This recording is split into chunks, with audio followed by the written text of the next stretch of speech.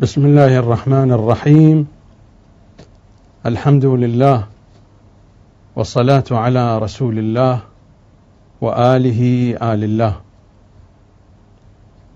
واللعن على أعدائهم وأعداء شيعتهم أعداء الله إلى يوم لقاء الله. السلام عليكم جميعا أولياء علي وآل علي ورحمة الله وبركاته. هذه الحلقة 9 بعد 10 من برنامج الزيارة الجامعة الكبيرة. عظم الله أجوركم، فهذه أيام سيد الأوصياء، وتقبل الله طاعاتكم.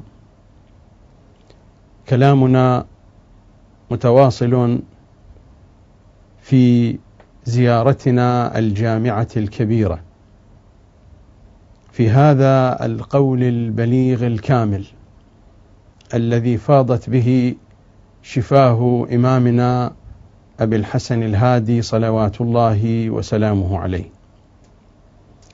في الحلقة الماضية تم الكلام في المقطع الثاني من المقاطع الرئيسة في هذه الزيارة الشريفة. الزيارة كما تعلمون، وذكرت ذلك مرارا في الحلقات الماضية، تبتدئ ب5 مقاطع. هذه المقاطع هي الأصول، هي القواعد، هي الأسس في فهم بقية ما جاء مذكورا في هذه الزيارة، وحتى في فهم بقية الزيارات. مر علينا الكلام في مقطعين. المقطع الأول: السلام عليكم يا أهل بيت النبوة وموضع الرسالة ومختلف الملائكة ومهبط الوحي ومعدن الرحمة وخزان العلم ومنتهى الحلم وأصول الكرم وقادة الأمم وأولياء النعم وعناصر الأبرار ودعائم الأخيار وساسة العباد وأركان البلاد وأبواب الإيمان وأمناء الرحمن وسلالة النبيين وصفوة المرسلين وعترة خيرة رب العالمين ورحمة الله وبركاته. المقطع الثاني: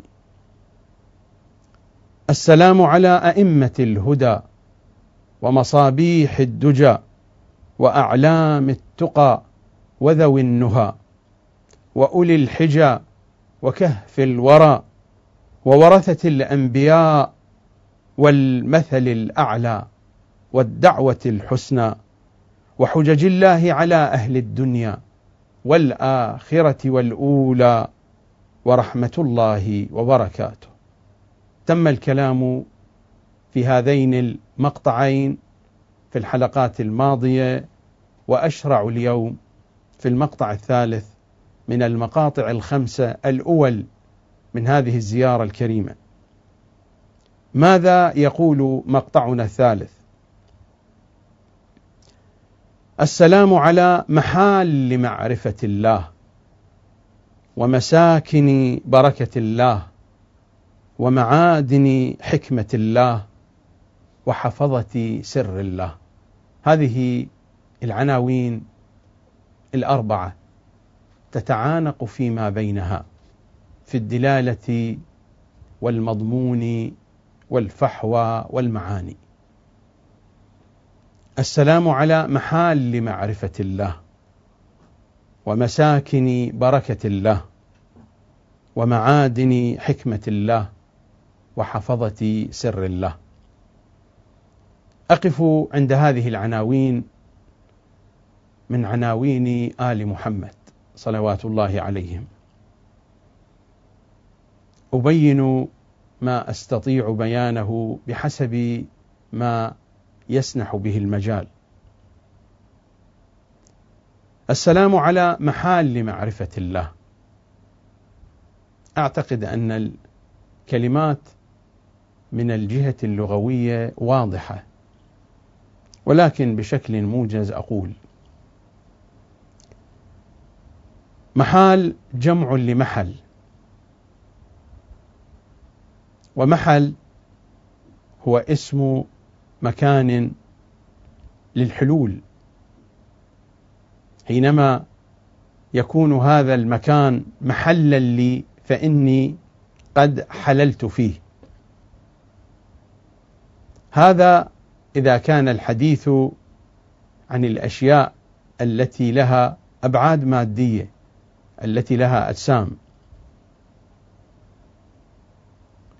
وأما إذا كان الحديث عن معنى أعمق من ذلك، خصوصا حين يكون الكلام ما وراء الأجسام، ما وراء الحدود المادية، فإن الحديث سينتقل إلى جهة أخرى.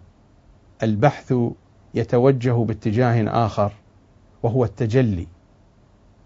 تكون المحال يعني المجالي، المجالي يعني الوجودات، الموجودات التي هي في حقيقتها كالمرائي، تتجلى فيها آيات الله سبحانه وتعالى، مرايا تتجلى فيها الأسماء الحسنى والصفات العليا.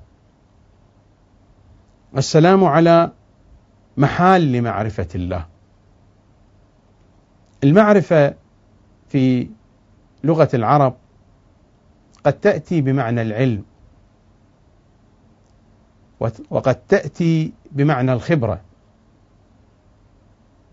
المعرفة في اللغة هذا، المعرفة هي العلم، والمعرفة قد تأتي بمعنى الخبرة.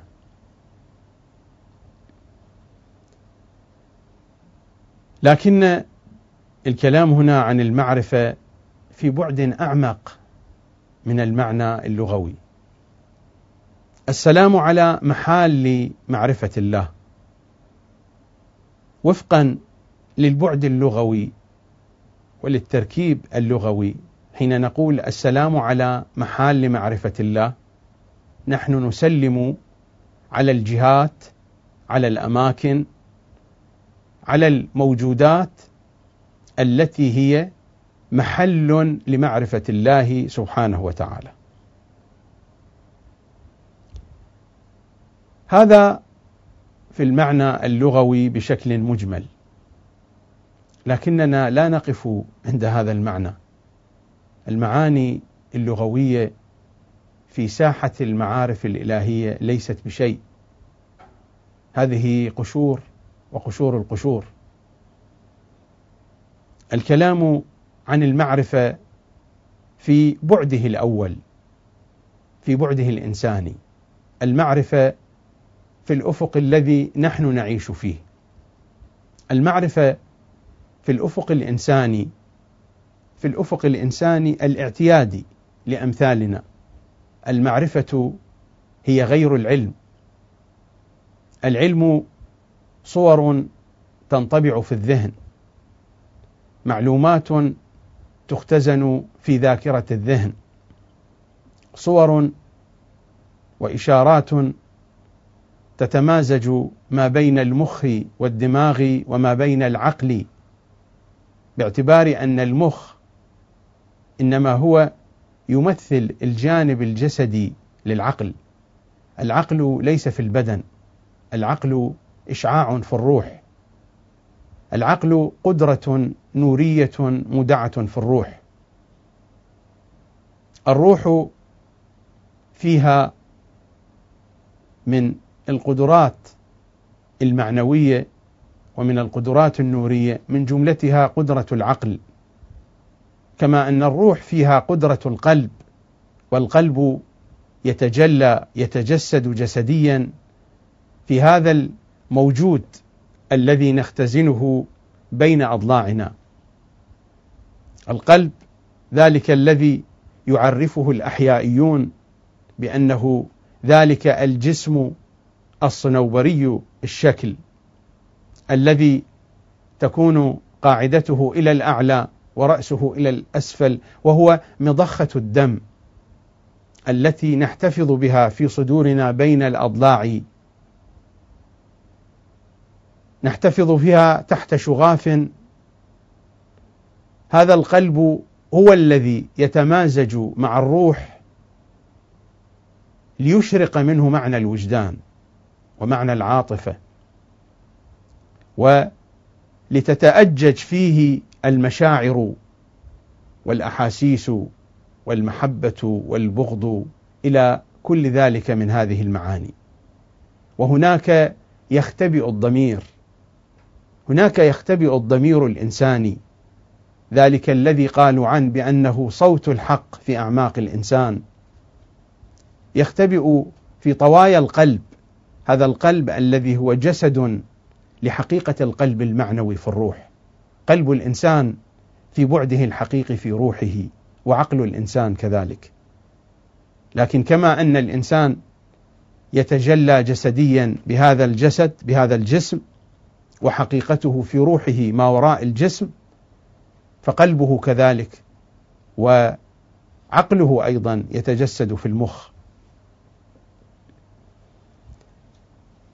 العلم صورة تنطبع في الأذهان وتوجد لها إشارات كيميائية وأمواج مرسلة إلى المخ، وبالتعانق ما بين القوة الروحية القادرة على التمييز وهي قدرة العقل، وما بين طوايا وصفحات المخ، هناك تكون الصور العلمية.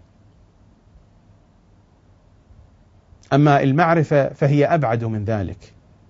المعرفة صور تنطبع في الذهن، صور تنطبع في العقل في أعلى درجات الوضوح، وفي نفس الوقت تنطبع في القلوب، في الوجدان. هذه هي المعرفة، صور واضحة جدا في العقل مع صور واضحة جدا في القلب. حينما تتعانق هذه الصور بنفس الدرجة بنفس المرتبة، تلكم هي المعرفة،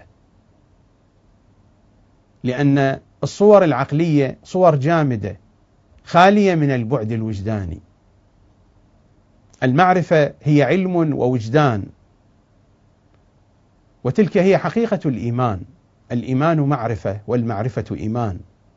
الإيمان ليس عقليا وليس قلبيا، الإيمان سر عجيب وخلطة لا تماثلها خلطة، إنها مزيج ما بين العقل والوجدان، حيث تنطبع الصور والحقائق في عالم العقل، تتجسد بإشارات ذهنية،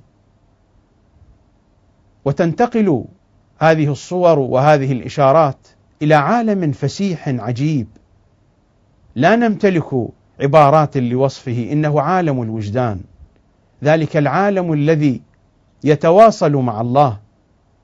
هناك تنطبع الصور، حيثما تعمقت هذه الصور واضحة جلية وتعانقت مع صورها مع النسخة الأخرى في العالم العقلي، هناك المعرفة وهناك الإيمان. ولذلك فالإيمان قدرة إدراك تختلف عن قدرة الإدراك العقلي وعن قدرة الإدراك الوجداني. إذا أردنا أن نكون منصفين في البحث، الإنسان يمتلك قدرة العقل ويمتلك قدرة الوجدان ويمتلك قدرة الإيمان، وبقدر ما يتم التواصل بين العقل وبين الوجدان ينشأ الإيمان، يترعرع الإيمان وينمو إلى الدرجة التي ينطمس فيها العقل في الوجدان والوجدان في العقل، فذلك هو اليقين. وهذا المعنى يمكن أن يبلغ إليه من كان في مرتبة سلمان الذي أوتي العلم الأول والعلم الآخر، هكذا وصفته كلمات أهل البيت صلوات الله وسلامه عليهم أجمعين. وهذا هو الكلام عن المعرفة في الأفق الإنساني الاعتيادي، في أفق الأشياع والأتباع، لا في أفق أهل البيت. فما أدراني بعقل أهل البيت وما أدراني بقلوبهم. هنا أتحدث عن عقل كعقلي وعن قلب كقلبي، أتحدث عن عقولنا وعن قلوبنا. أما حين يكون الحديث عن عقل كعقل علي أو عن قلب كقلب علي فما أدراني بذلك. أنا عاجز عن أن أعرف ما يدور في كنه عقل الذي يكون بجانبي، لأن لكل عقل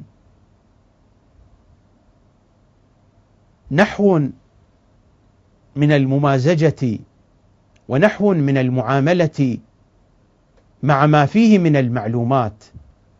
ليست العقول كلها تتفاعل مع معلوماتها بنفس الدرجة وبنفس الكيفية. العقول متباينة. إني أجهل أن أعرف كيف يتمازج أو يتفاعل عقل هذا الذي بجانبي من أمثالي، فأنى لي أن أعرف كيف يتمازج أو يتفاعل عقل علي، ذلك العقل الإحاطي. ما رأيت شيئا إلا ورأيت الله قبله وبعده ومعه وفيه. ذلك العقل الإحاطي هو العقل الذي تمازجت فيه حقائق الروح مع حقائق الوجدان، فكان علي حقيقة واحدة، فكان محمد صلى الله عليه وآله حقيقة واحدة في بعدها، في جوهرها العميق. لا أريد أن أذهب بعيدا في بيان هذه المعاني، إنما أردت أن أعطيكم صورة مجملة عن معنى المعرفة. السلام على محال معرفة الله، هذا هو المعنى المجمل لمعنى المعرفة. حين نخاطبهم فنقول السلام على محال معرفة الله، هناك أكثر من أفق وهناك أكثر من اتجاه في هذه المخاطبة معهم صلوات الله عليهم. السلام على محال معرفة الله في أفق يتناسب معنا نحن، فهم الجهة التي نأخذ منها معرفة الله، هم الجهة التي تمدنا تفيض علينا بمعرفة الله سبحانه وتعالى. والزيارة الجامعة الكبيرة تفيض بهذه المعاني. ماذا تقول الزيارة الجامعة الكبيرة ونحن نخاطبهم؟ فالراغب عنكم مارق، واللازم لكم لاحق، والمقصر في حقكم زاهق. فالراغب عنكم مارق، واللازم لكم لاحق، والمقصر في حقكم زاهق. وهنا موطن الشاهد: والحق معكم وفيكم ومنكم وإليكم، وأنتم أهله ومعدنه. وهل هذا إلا معنى أنهم محال معرفة الله، أنهم محل معرفة الله؟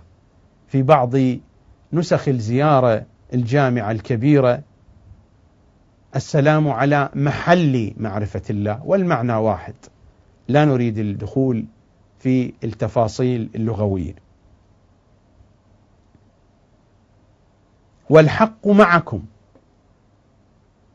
وفيكم ومنكم وإليكم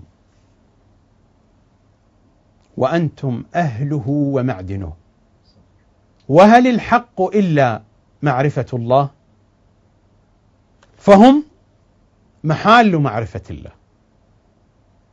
غاية ما في الأمر هذه العبارة تفسر هذا العنوان: السلام على محال معرفة الله.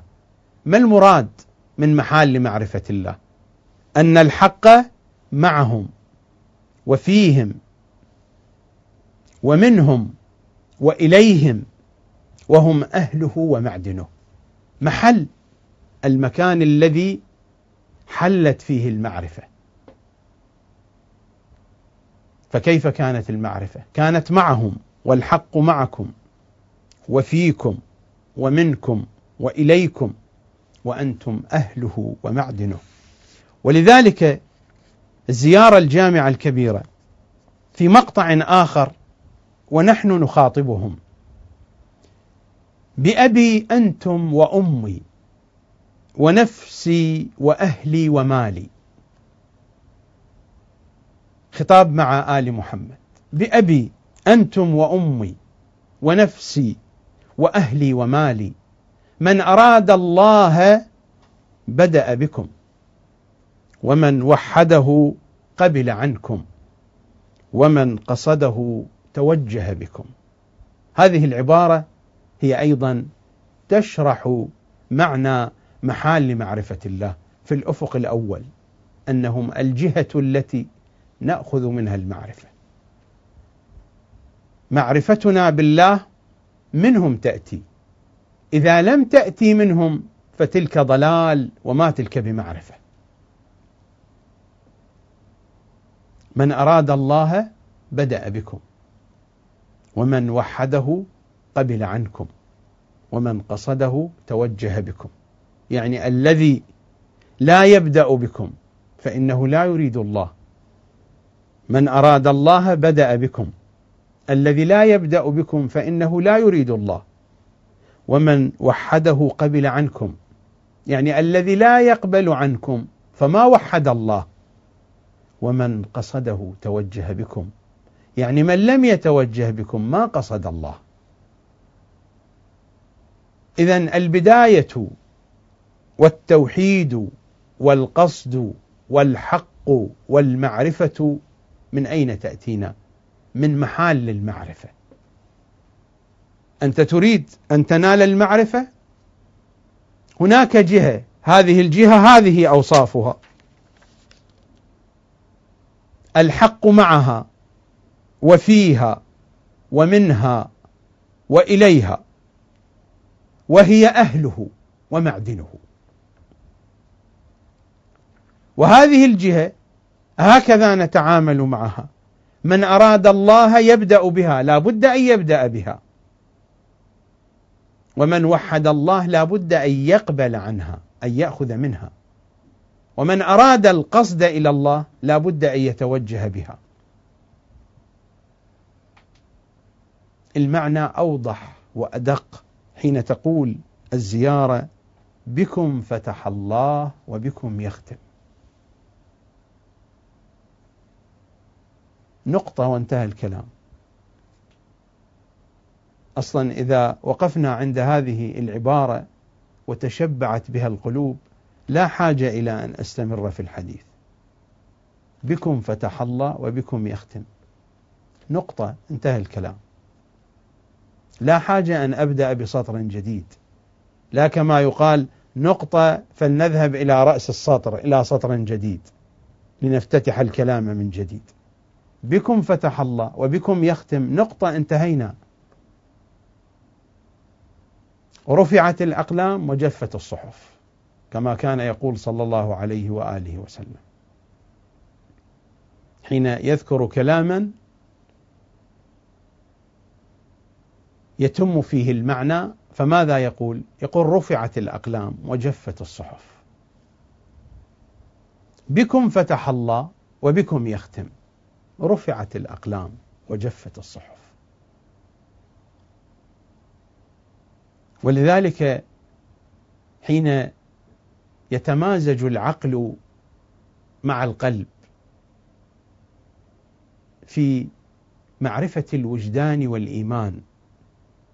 العبارات هنا، عبارات الزيارة الجامعة الكبيرة، هي ممازجة بين عالم العقل وبين عالم الوجدان، ممازجة غريبة وعجيبة، خلطة سرية، خلطة سحرية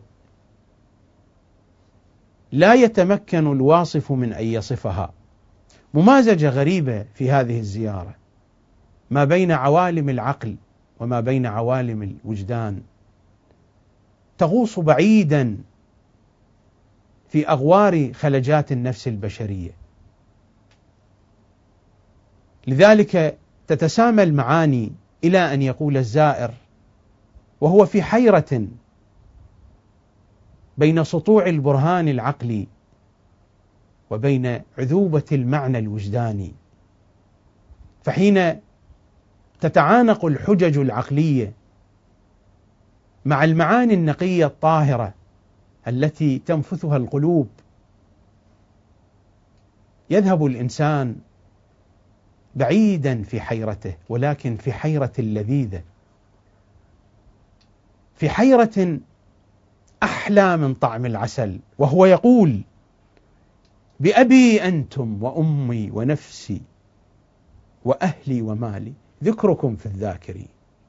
الحديث هنا يتجاوز البحث العقلي والبحث الوجداني، هذا هو حديث المعرفة، هذا هو حديث الممازجة بين العقل والقلب. بأبي أنتم وأمي ونفسي وأهلي ومالي ذكركم في الذاكرين وأسماؤكم في الأسماء وأجسادكم في الأجساد وأرواحكم في الأرواح وأنفسكم في النفوس وآثاركم في الآثار وقبوركم في القبور، فما أحلى أسماءكم. هنا يقف العقل البشري مع الوجدان البشري، يطوف في هذه المعاني. هذه العبارات لا على نحو التحديد، هذه العبارات بسبب طواف العقل والقلب في تلكم الحقائق المقدسة. اللغة هنا تقف عاجزة، لكن هذه العبارات هي أبلغ ما تكون، فهذا هو القول البليغ الكامل. العقل والقلب هنا يطوف في هذه الدائرة المقدسة.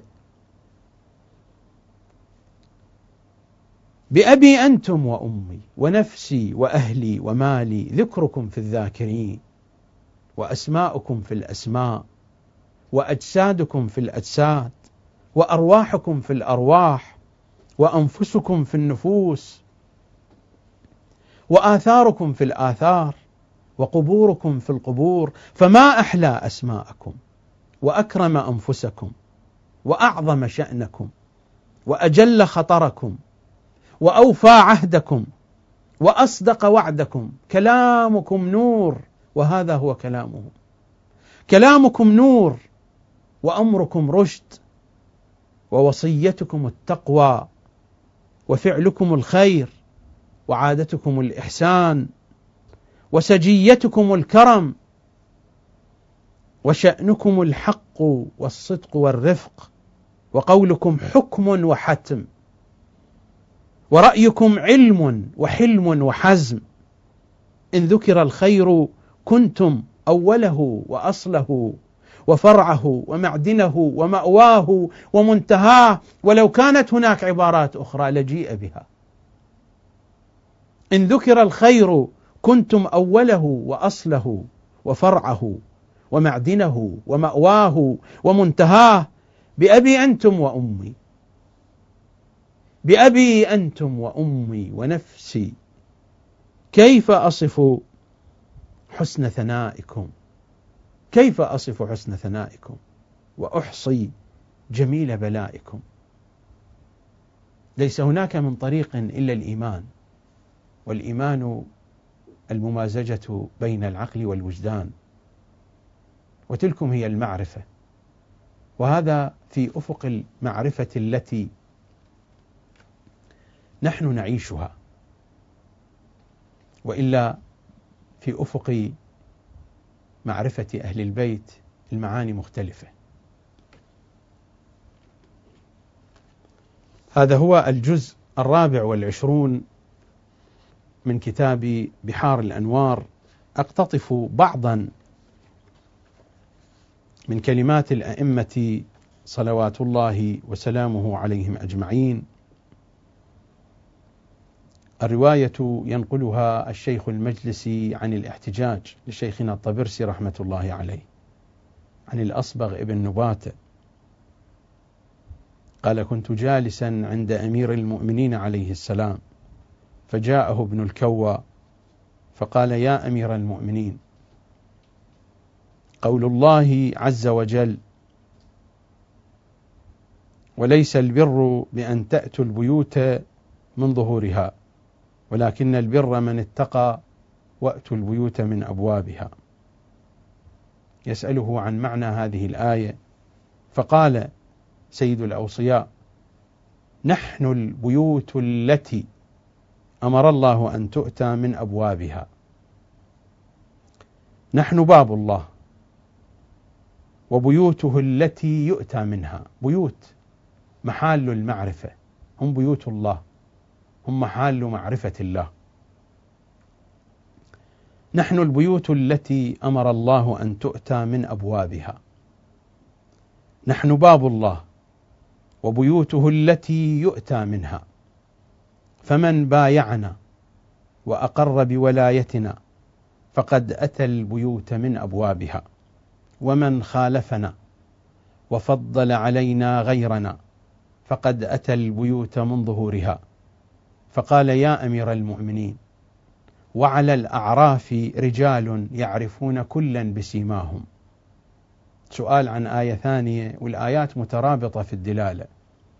فقال علي عليه السلام: فنحن الأعراف نعرف أنصارنا بسيماهم، ونحن الأعراف الذين لا يعرف الله إلا بسبيل معرفتنا.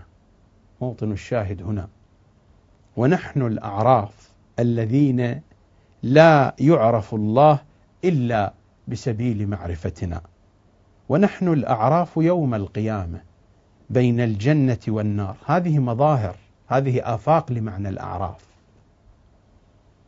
ونحن الأعراف يوم القيامة بين الجنة والنار، فلا يدخل الجنة إلا من عرفنا وعرفناه، ولا يدخل النار إلا من أنكرنا وأنكرناه.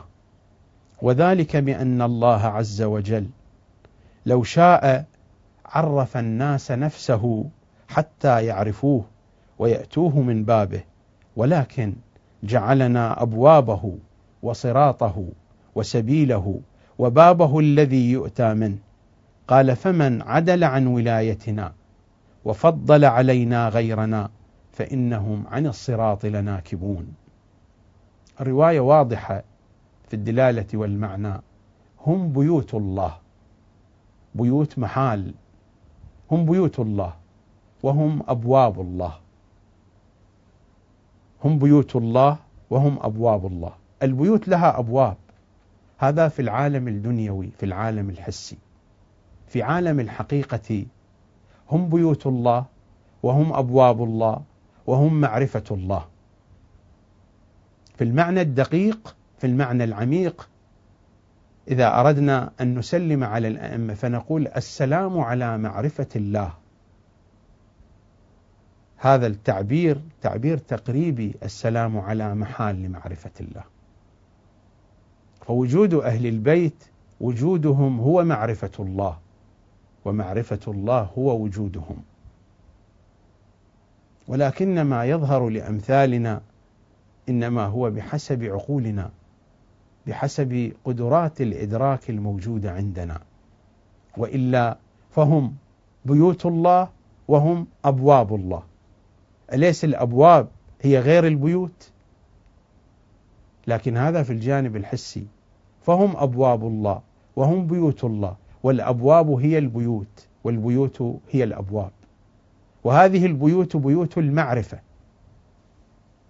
فالمعرفة هي البيوت والمعرفة هي الأبواب، فالمعرفة هي الأبواب وهي البيوت، والبيوت هي المعرفة وهي الأبواب. والحقيقة هي السلام على معرفة الله، هم معرفة الله سبحانه وتعالى. وما المراد السلام على معرفة الله؟ السلام على نور الله، هذا النور الساطع فيهم صلوات الله وسلامه عليهم أجمعين، والذي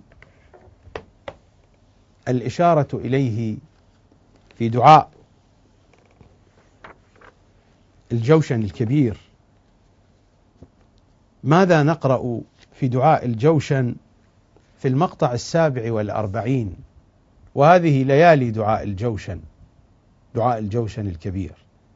في المقطع 47: يا نور النور، يا منور النور، يا خالق النور، يا مدبر النور. هذه تجليات، هذه مراتب من التجليات. يا نور النور، يا منور النور، يا خالق النور، يا مدبر النور، يا مقدر النور، يا نور كل نور، يا نورا قبل كل نور، يا نورا بعد كل نور، يا نورا فوق كل نور، يا نورا ليس كمثله نور. هذه معرفة أهل البيت.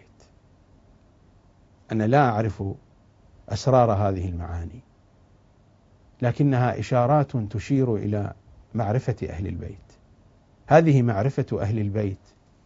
هذا المقام مقام أهل البيت في معرفة الله سبحانه وتعالى. يا نور النور، يا منور النور، يا خالق النور، يا مدبر النور، يا مقدر النور، يا نور كل نور، يا نورا قبل كل نور، يا نورا بعد كل نور، يا نورا فوق كل نور، يا نورا ليس كمثله نور. الله نور السماوات والأرض، مثل نوره هو هذا النور كمشكاة فيها مصباح. المصباح في زجاجة، الزجاجة كأنها كوكب دري يوقد من شجرة مباركة زيتونة لا شرقية ولا غربية، يكاد زيتها يضيء يضيء يضيء ولو لم تمسسه نار، نور على نور. يا نور النور، يا منور النور، يا نورا ليس كمثله نور.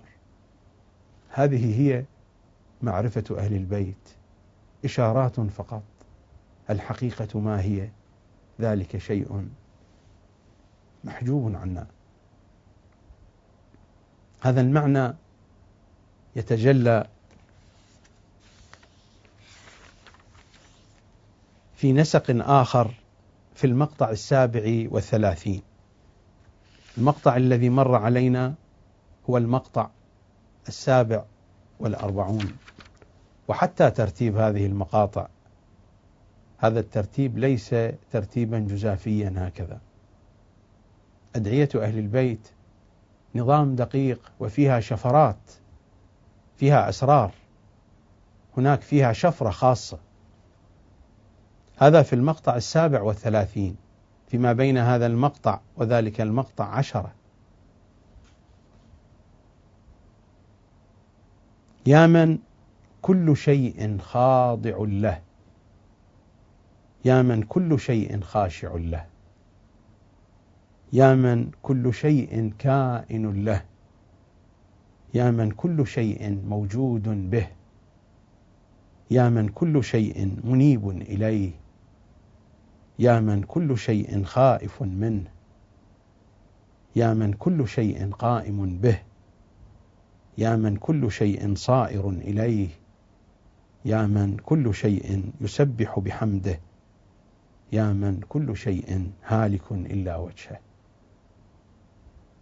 كل هذه المعاني تتجلى في وجهه، يا من كل شيء خاضع له، كل شيء خاضع لوجهه، يا من كل شيء خاشع له، كل شيء خاشع لوجهه، يا من كل شيء كائن له، يا من كل شيء موجود به، يا من كل شيء منيب إليه، يا من كل شيء خائف منه، يا من كل شيء قائم به. هذه الأشياء كل شيء خاضع له.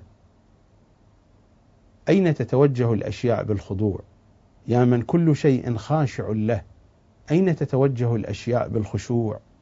يا من كل شيء كائن له، أين تتوجه الأشياء بكينونتها؟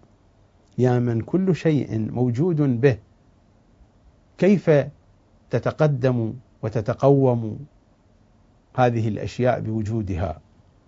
يا من كل شيء منيب إليه، يا من كل شيء خائف منه، يا من كل شيء قائم به، يا من كل شيء صائر إليه، يا من كل شيء يسبح بحمده، يا من كل شيء هالك إلا وجهه. كل ذلك سيهلك ويهلك، ولكن قبل هلاكه أين كان متوجها؟ في خشوعه، في خضوعه، في وجوده، في كينونته، في إنابته، في خوفه، وفي سائر المعاني. متوجه إلى الجهة التي لا تهلك، يا من كل شيء هالك إلا وجهه. هذا الوجه الذي جاء مذكورا في المقطع 37 هو نفس هذه المعاني التي جاءت في المقطع 47: يا نور النور. هذا الوجه هو نور النور.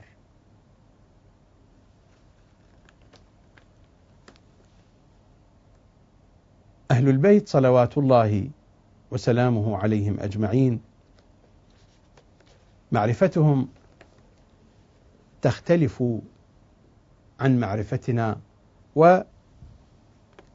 وسيتبين هذا من خلال ما سأتي على بيانه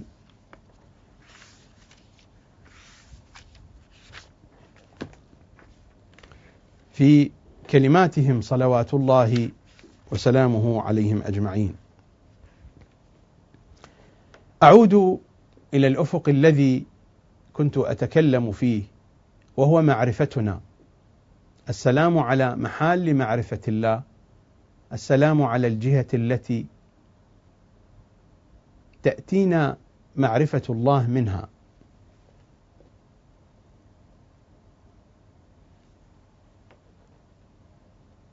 الكلام عن سيد الأوصياء صلوات الله وسلامه عليه في تفسير علي بن إبراهيم القمي: فمن عدل عن ولايتنا وفضل علينا غيرنا فإنهم عن الصراط لناكبون، فلا سواء من اعتصمت به المعتصمون، لا سواء من اعتصم به الناس، ولا سواء حيث ذهب من ذهب، فإنما ذهب الناس إلى عيون كدرة يفرغ بعضها في بعض. عيون كدرة، العيون التي لا يأتيها الفيض ولا يأتيها النبع من محمد وآل محمد، من معدن الطهارة، فإنها عيون كدرة في علمها، في معرفتها. فإنما ذهب الناس إلى عيون كدرة يفرغ بعضها في بعض، وذهب من ذهب إلينا إلى عيون صافية. هناك فارق بين هذه العيون وبين تلكم العيون. فإنما ذهب الناس إلى عيون كدرة يفرغ بعضها في بعض، يفرغ بعضها في بعض، وذهب من ذهب إلينا إلى عيون صافية تجري عليهم بإذن الله تعالى لا انقطاع لها ولا نفات. عن سعد بن طريف عن أبي جعفر عليه السلام قال: سألته عن هذه الآية: وعلى الأعراف رجال يعرفون كلا بسيماهم. قال: يا سعد، آل محمد، هؤلاء آل محمد، لا يدخل الجنة إلا من عرفهم وعرفوه، ولا يدخل النار إلا من أنكرهم وأنكروه. وأعراف هم أعراف لا يعرف الله إلا بسبيل معرفتهم، ومن قصده توجه بكم بسبيل معرفتهم. وأعراف هم آل محمد لا يعرف الله إلا بسبيل معرفتهم. الرواية في بصائر الدرجات قال رسول الله صلى الله عليه وآله لعلي عليه السلام: يا علي، 3 أقسم أنهن حق. رسول الله يقسم 3 أقسم أنهن حق: إنك والأوصياء، الأوصياء من ولدك يا أبا الحسن، إنك والأوصياء عرفاء لا يعرف الله إلا بسبيل معرفتكم. إنك والأوصياء عرفاء لا يعرف الله إلا بسبيل معرفتكم. هذه القضية الأولى. والثانية رسول الله قال: يا علي، 3 أقسم أنهن حق.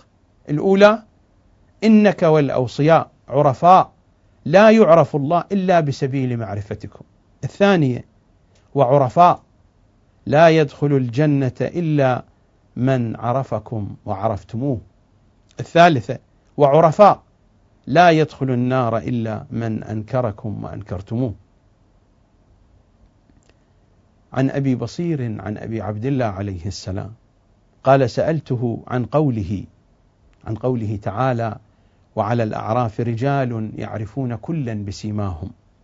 قال: نحن أصحاب الأعراف، فمن عرفناه كان منا، فمن عرفناه كان منا. هناك رابط، هذه المعرفة كيف يعرفونه؟ هناك رابط، هناك ارتباط، هناك جاذب يجذبه إليهم، وهناك جاذب يجذبهم إليه. نحن أصحاب الأعراف، فمن عرفناه بأي شيء يعرفونه؟ يعرفونه بهذه المعرفة التي نتحدث عنها الآن، حين تتمازج العقول مع القلوب في معرفة أهل البيت يسطع نور الإيمان.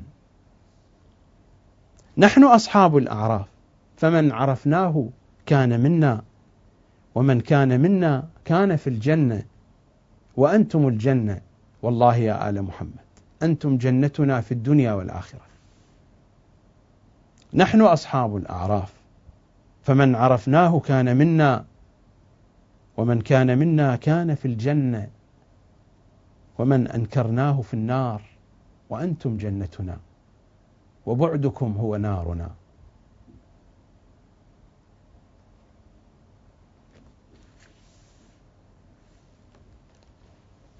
كلمات أهل البيت تتوالى كثيرة وفيرة، ولكن الوقت لا يكفي لإيرادها. أقتطف منها شيئا من هذه الكلمات على نفس هذا النسق. عن أبان ابن عمر ختن آل ميثم. عن أبان ابن عمر ختن آل ميثم قال: كنت عند أبي عبد الله عليه السلام. ختنهم يعني صهرهم.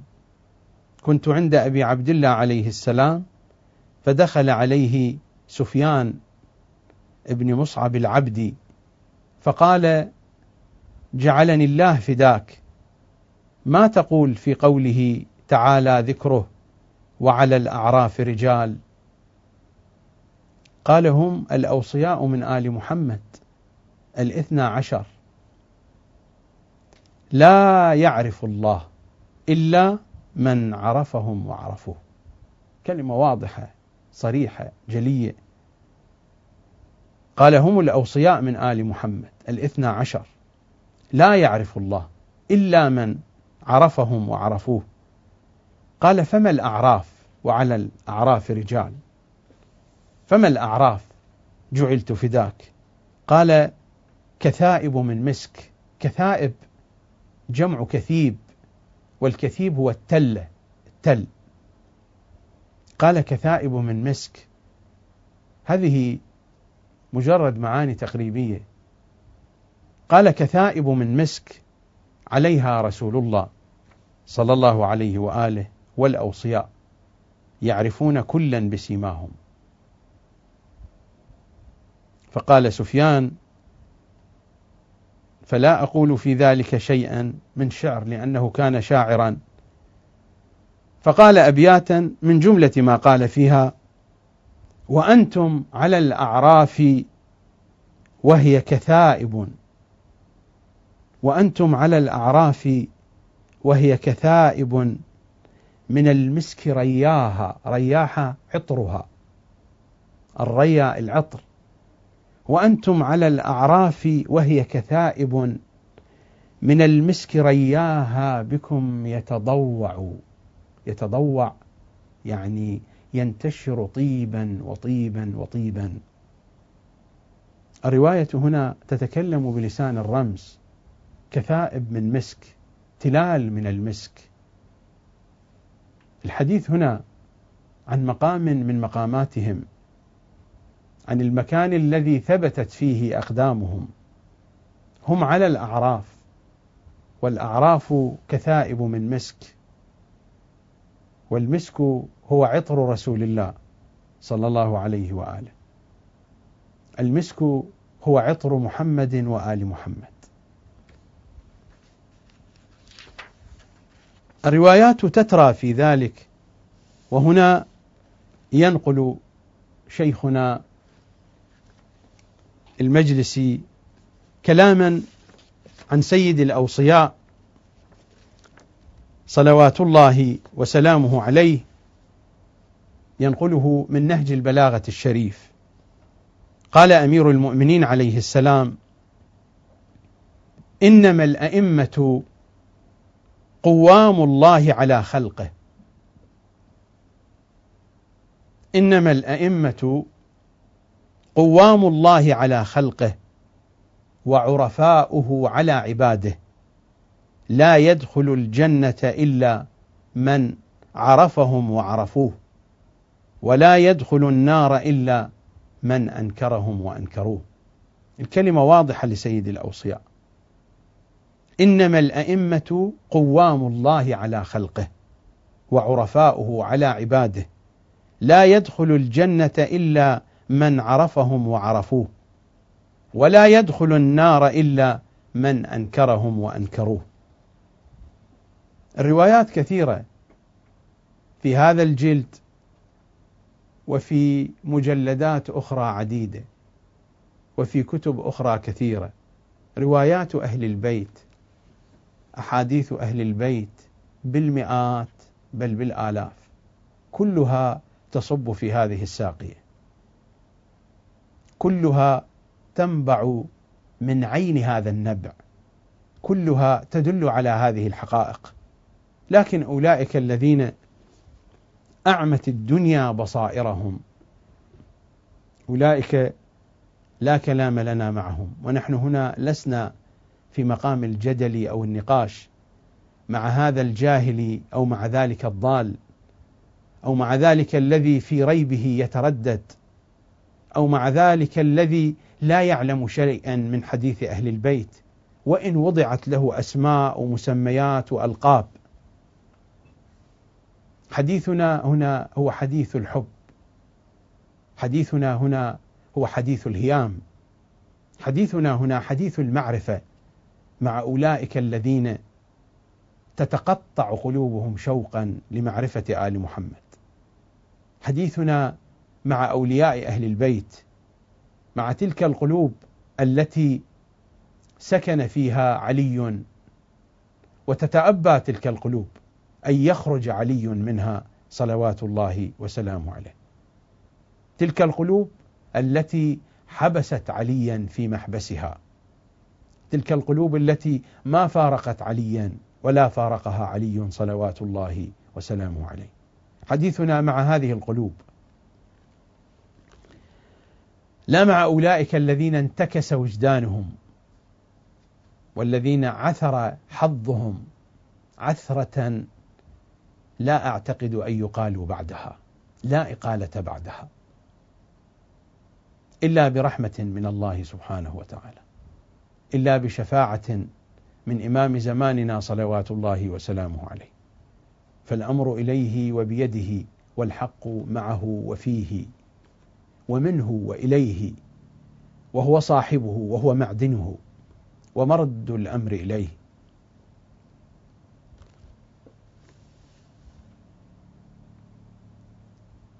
السلام على محال معرفة الله.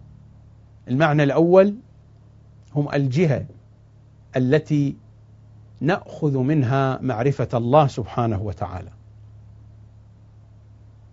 وأعتقد أن في هذه البيانات ما أوضح الصورة من أن معرفة الله على النحو العلمي نأخذها منهم، وعلى النحو القانوني الله سبحانه وتعالى وضع قانون، وضع سنن، وضع قانون، فإنه لا يدخل الجنة إلا من عرفهم وعرفوه. هذا قانون، هم محال معرفة الله، هم مصدرنا العلمي، مصدرنا المعرفي، مصدرنا اليقيني، وهم مصدرنا التربوي، ومن قصده توجه بكم. هم مصدر المعرفة والعلم، من أراد الله بدأ بكم، ومن وحده قبل عنكم. توحيده معرفته تأتي من قبلهم، ومن قصده توجه بكم. الحركة باتجاه الله سبحانه وتعالى لا بد أن تكون بواسطتهم، ومن قصده توجه بكم. هذه الباء باء الواسطة، باء السببية، بسببهم يكون التوجه. المعرفة منهم وإليهم وبهم صلوات الله عليهم. وقانون المعرفة أنه لا يدخل الجنة إلا من عرفهم وعرفوه، فهم من هذه الجهة محال معرفة الله. ومن كل تلكم الجهات التي مرت الإشارة إليها هم محال معرفة الله، وهذا بالنسبة لنا في أفق المعرفة الإنسانية. أما حينما يكون المعنى أعمق من ذلك، حين يكون المعنى معنى أن البيوت هي الأبواب والأبواب هي البيوت، وأن المعرفة هي محال المعرفة ومحال المعرفة هي المعرفة، فحينئذ يكون الكلام بنحو آخر. ذلك شيء خاص بهم صلوات الله عليه. فنحن هنا نسلم عليهم السلام على محال معرفة الله في أفق معرفتنا كما بينت قبل قليل، وأيضا نسلم عليهم على أنهم هم معرفة الله، هم المعنى الأجلى لمعرفة الله. فمعرفة الله ليست صورا ذهنية، وليست عواطف ومشاعر وأحاسيس. معرفة الله هي حقيقة الوجود، هذا الوجود هو معرفة الله، وهم معرفة الله. حين نقرأ مثلا في المناجاة الشعبانية، وهي من كنوز الأدعية التي وردت عن أهل البيت، حين نقرأ: إلهي إن من تعرف بك غير مجهول، ومن لاذ بك غير مخذول، ومن أقبلت عليه غير مملول. إلهي إن من انتهج بك لمستنير، وإن من اعتصم بك لمستجير.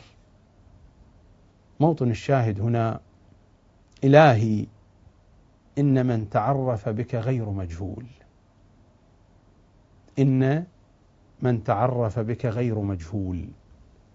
غير مجهول يعني أصبح ذاتا معروفة. إن من تعرف بك غير مجهول.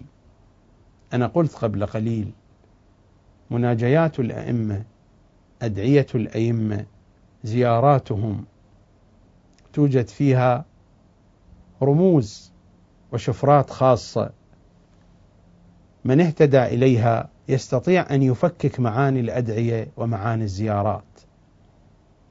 إلهي إن من تعرف بك غير مجهول، الذي يتعرف به هو غير مجهول. العبارة هنا لا تشير إلى معنى عرفي، ولا تشير إلى معنى لغوي في حاق اللغة فقط. إن من تعرف بك من حلت فيه المعرفة فهو غير مجهول. كيف يكون غير مجهول؟ لأنه سيتمازج مع المعرفة فيعود معرفة، وهذه المنزلة منزلة خاصة بهم صلوات الله عليهم. إلهي إن من تعرف بك يعني من حلت فيه معرفتك غير مجهول. كيف صار غير مجهول؟ لأنه امتزج بالمعرفة، والمعرفة امتزجت به فصار معرفة. لربما هناك إشارة أوضح من ذلك، ما جاء في دعاء سيد الشهداء في يوم عرفة. ماذا يقول سيد الشهداء؟ ها أنا أتوسل إليك بفقري إليك. ها أنا أتوسل إليك بفقري إليك. وكيف أتوسل إليك بما هو محال أن يصل إليك؟ أم كيف أشكو إليك حالي وهو لا يخفى عليك؟ أم كيف أترجم بمقالي وهو منك برز إليك؟ هنا قراءتان، وهو منك برز إليك، وهو منك برز إليك، والقراءتان صحيحتان والمعنى واحد. أم كيف أترجم بمقالي وهو منك برز إليك؟ الذي يتدبر في هذه العبارة يجد المعنى واضحا. إلهي إن من تعرف بك غير مجهول. أم كيف أترجم بمقالي وهو منك، هو مقالي وهو منك. أم كيف أترجم بمقالي، هذا مقالي وهو منك برز إليك. التدقيق عند هذه العبارة، أنا قلت قبل قليل الأدعية والزيارات فيها شفرات، مفاتح خاصة تفتح من خلالها الأسرار الكامنة والمودعة في هذه الأدعية وفي هذه الزيارات.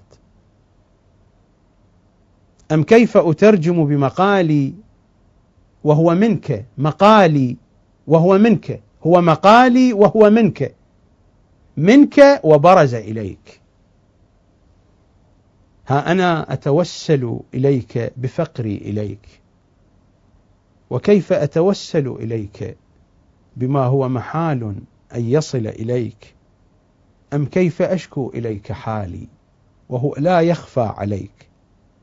أم كيف أترجم بمقالي الذي هو مقالي وهو منك برز إليك، فهو برز مني وهو برز منك وهو برز إليك. أم كيف أترجم بمقالي وهو منك برز إليك. لا أذهب بعيدا، ربما يتقرب المعنى شيئا فشيئا كما جاء في سورة الأنفال: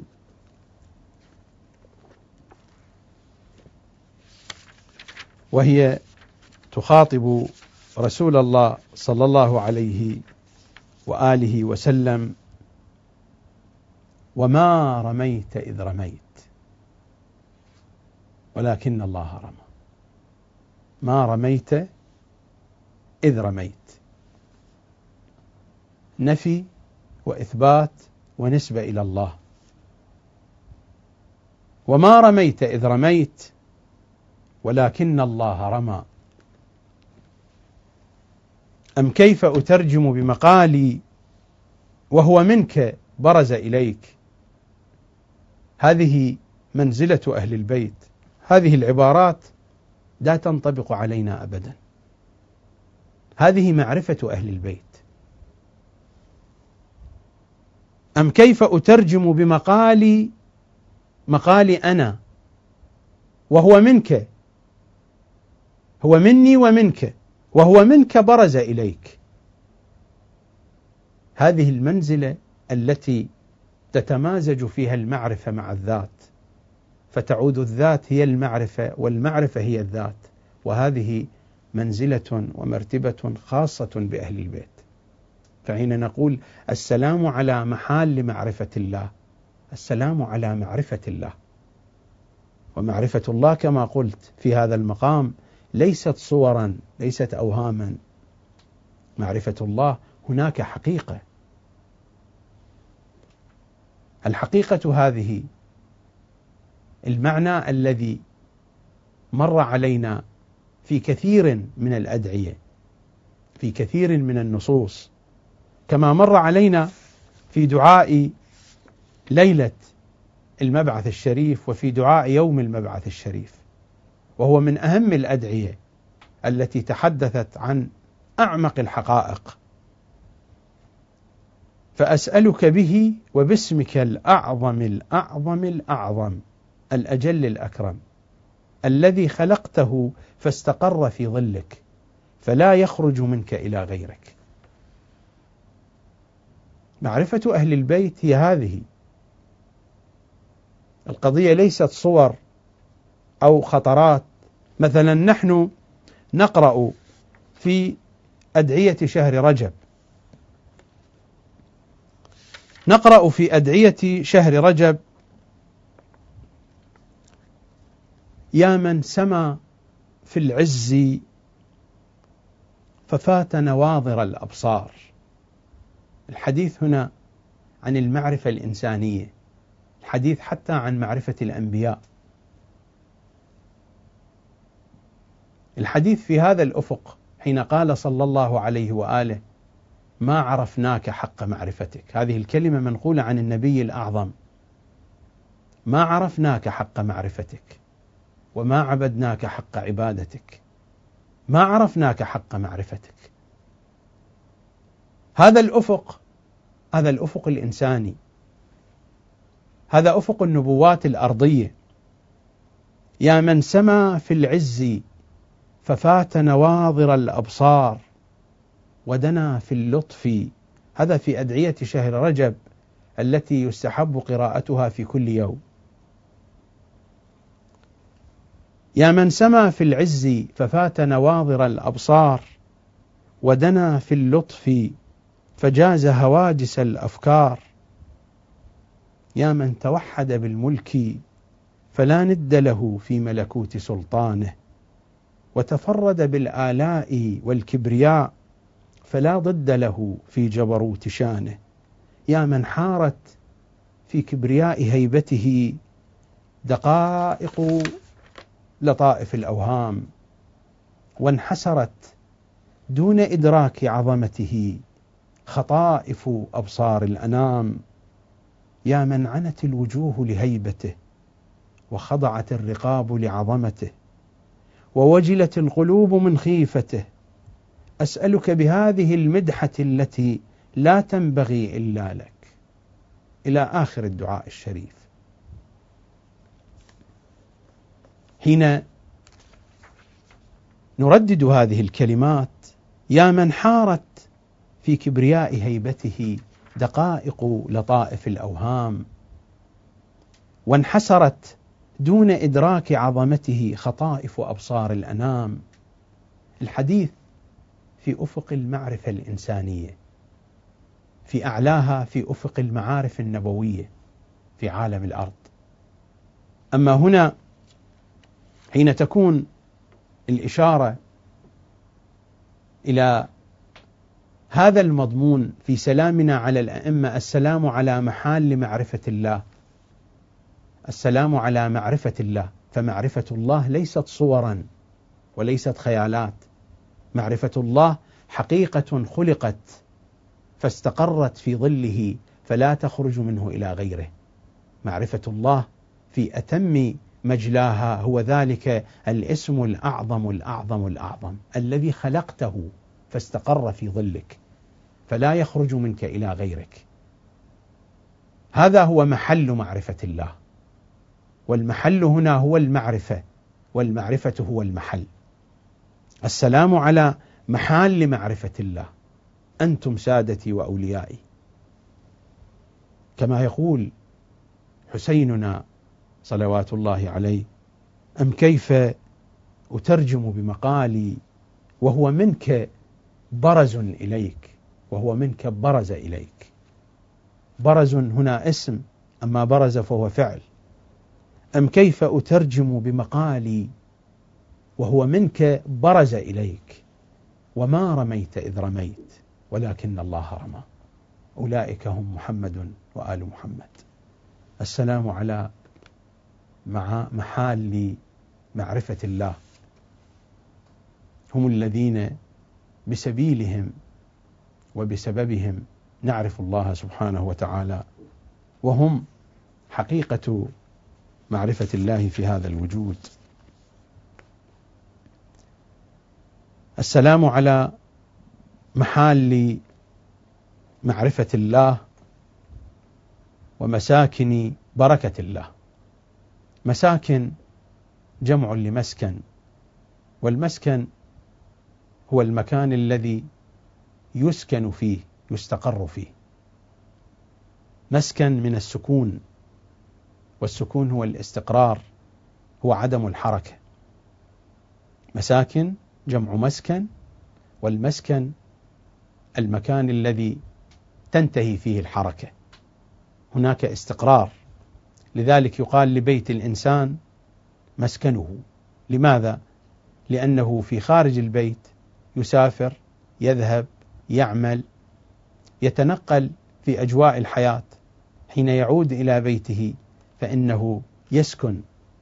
كل تلك الحركات قد انقطعت حينما وصل إلى بيته، فهو محل السكون، محل الاستقرار. السلام على محال معرفة الله ومساكن بركة الله. المساكن بنفس الكلام الذي مر. أما البركة فالمراد من البركة في لغة العرب الزيادة. بارك فيه، أضاف إليه، أزاد إليه. البركة هي الزيادة وهي النماء في لغة العرب.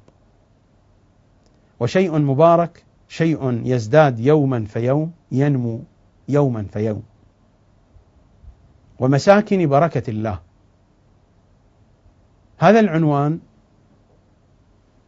إذا أردنا أن نترجمه يعني أنهم الجهة، أنهم المحل، أنهم المسكن الذي حلت فيه بركة الباري سبحانه وتعالى. وبركة الباري تفيض وتفيض، بركة الباري تزداد وتزداد، بركة الباري لا انقطاع لها. فمن أراد البركة فعليه بهذه المساكن، ومساكن بركة الله. البركة من هناك تفيض، تنمو وتزداد، وهذا المعنى المجمل لبركة الله سبحانه وتعالى. السلام على محال معرفة الله، فحيثما حلت المعرفة حلت معها البركة، ومساكن بركة الله. إذا كانت هذه المعرفة في الأفق الإنساني فإن هذه المعرفة إذا ما حلت في قلوبنا تطهرت هذه القلوب. إذا حلت معرفة الله في عقل الإنسان، في قلب الإنسان، فإن ذلك العقل وإن ذلك القلب قد تطهر وقد بدأ ينمو، بدأ يزداد نورا، لأن المعرفة الحقيقية تتوالد منها معرفة ومعرفة. أنا قلت المعرفة حين يتعانق المعنى العقلي مع المعنى القلبي. أما حين تكون المعلومات العقلية على حدة والمعلومات القلبية على حدة فليست هناك من معرفة. هناك إحساس وجداني في القلب وهناك معلومات في العقل. هذا الإنسان لا يقال له عنده معرفة. هذا الذي يملك علما في عقله ويملك صورا في وجدانه من دون أن تتعانق هذه المعلومات. كيف تتعانق هذه المعلومات؟ على سبيل المثال، من استعان بغير الله ذل. الاستعانة بغير الله مذلة. هذه الحقيقة عقلا نحن المؤمنون نعتقد بها، ويمكن أن نأتي بأدلة كثيرة على إثباتها. ويمكن للإنسان أن يرى حوادث في الحياة في التاريخ وفي الواقع المعاش تدلل على هذه القضية، ويمكن أن يتلمس هذه الأمور في حياته في بعض الأحيان.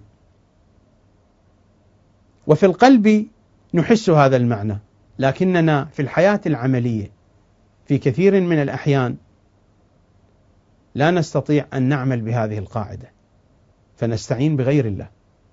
في أمور كثيرة يجب علينا أن نستعين بالله فقط، لكننا لا نستعين بالله. لماذا؟ العقل يقر بذلك والقلب يستشعر بذلك، لكن القضية ما وصلت إلى الحد الذي تعانق القلب والعقل فحرك الإنسان بذلك الاتجاه. لأن العقل يقول من استعان بغير الله ذل، لكن القلب متردد. الذي يحرك الإنسان هو القلب، النية.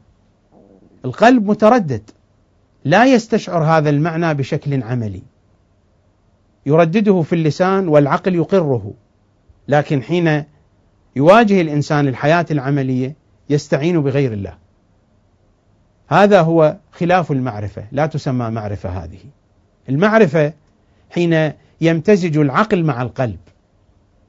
في نفس الوقت العقل يقول من استعان بغير الله ذل، والقلب يدفع الإنسان، لأن القلب أيضا عنده هذه القضية واضحة وقد ملئ القلب بها. هذه هي المعرفة، تعانق بين الفكر العقلي والفكر القلبي. من لم يملك هذه المرتبة لا يقال عنده معرفة، حتى لو كانت عنده معلومات كثيرة. لو ملك كل المعلومات في الأرض، ما لم يكن هناك تعانق فيما بين الفكر القلبي والعقلي وبأفق واحد متقارب، بحيث أن العقل والقلب يعملان في آن واحد في نفس الاتجاه، لا أن العقل يقول شيء والقلب يقول شيء. العقل يقول من استعان بغير الله ذل، والقلب يقول له لا، هذه مخاطرة، لا بد أن تستعين بفلان وفلان. هذا مثال، أنا لا أقصد المعرفة هي هذه فقط، هذا مثال يقرب المعنى. المعرفة إذن هي هذه. فحينما تحل المعرفة في قلب فإن البركة تحل في ذلك القلب. قطعا هذا في الأفق الأول إذا كان الحديث عن المعرفة الإنسانية التي هي في الأفق الذي نعيش فيه. أما إذا كان الحديث عن أهل بيت العصمة في مقام الاسم الأعظم الأعظم الأعظم الأعز الأجل الأكرم، تلك قضية أخرى. في تلك المرتبة يكونون هم معرفة الله.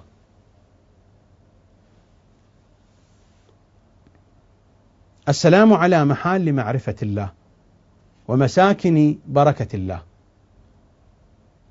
مساكن بركة الله حينما تتجسد معاني المعرفة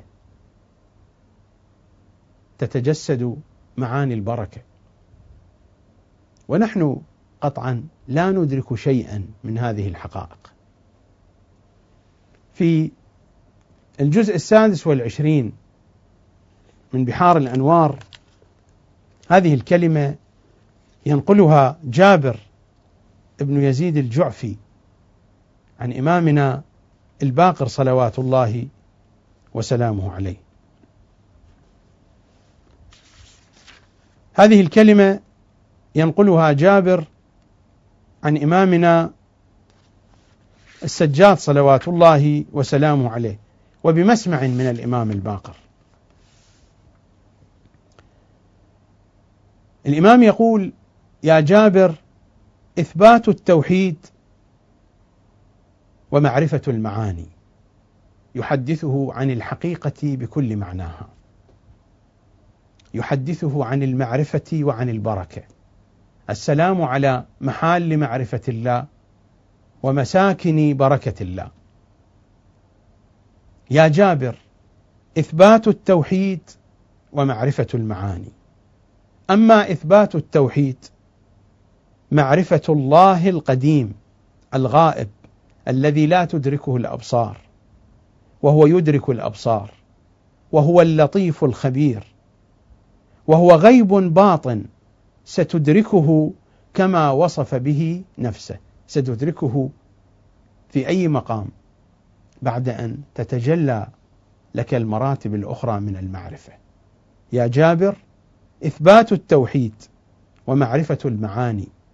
أما إثبات التوحيد معرفة الله القديم الغائب الذي لا تدركه الأبصار، وهو يدرك الأبصار، وهو اللطيف الخبير، وهو غيب باطن ستدركه كما وصف به نفسه. وأما المعاني، كيف يتم الإدراك؟ من خلال المعاني. قال: ستدركه وهو غيب باطن ستدركه كما وصف به نفسه. فكيف ندرك الحقيقة؟ أليس من خلال معناها؟ وأما المعاني فنحن معانيه، نحن معاني الله. وأما المعاني فنحن معانيه ومظاهره فيكم. أهل البيت هم معاني الله، وأما المعاني فنحن معانيه ومظاهره فيكم. اخترعنا من نور ذاته وفوض إلينا أمور عباده، فهم مساكن بركة الله. البركة الفيض، أمور العباد مفوضة إليهم، هذه البركة مرتبطة بالمعرفة. أنا قلت هذه العبارات يرتبط بعضها بالبعض الآخر. السلام على محال معرفة الله ومساكن بركة الله. البركة مرتبطة بهذه المعرفة، هذه المساكن هي التي تفيض بفيض الله. وأما المعاني وهي المعرفة فنحن معانيه ومظاهره فيكم. اخترعنا من نور ذاته وفوض إلينا أمور عباده، فنحن نفعل بإذنه ما نشاء. هذا هو مقام مساكن بركة الله، فنحن نفعل بإذنه ما نشاء. ونحن إذا شئنا شاء الله، وإذا أردنا أراد الله. ونحن أحلنا الله عز وجل هذا المحل، محل المعرفة ومسكن البركة. المسكن هو محل، ونحن أحلنا الله عز وجل هذا المحل واصطفانا من بين عباده وجعلنا حجته في بلاده. فهم محال معرفة الله وهم مساكن بركة الله. الفيض قادم إلينا منهم، والفيض قادم إلينا بهم، فهم السبب وهم السبيل.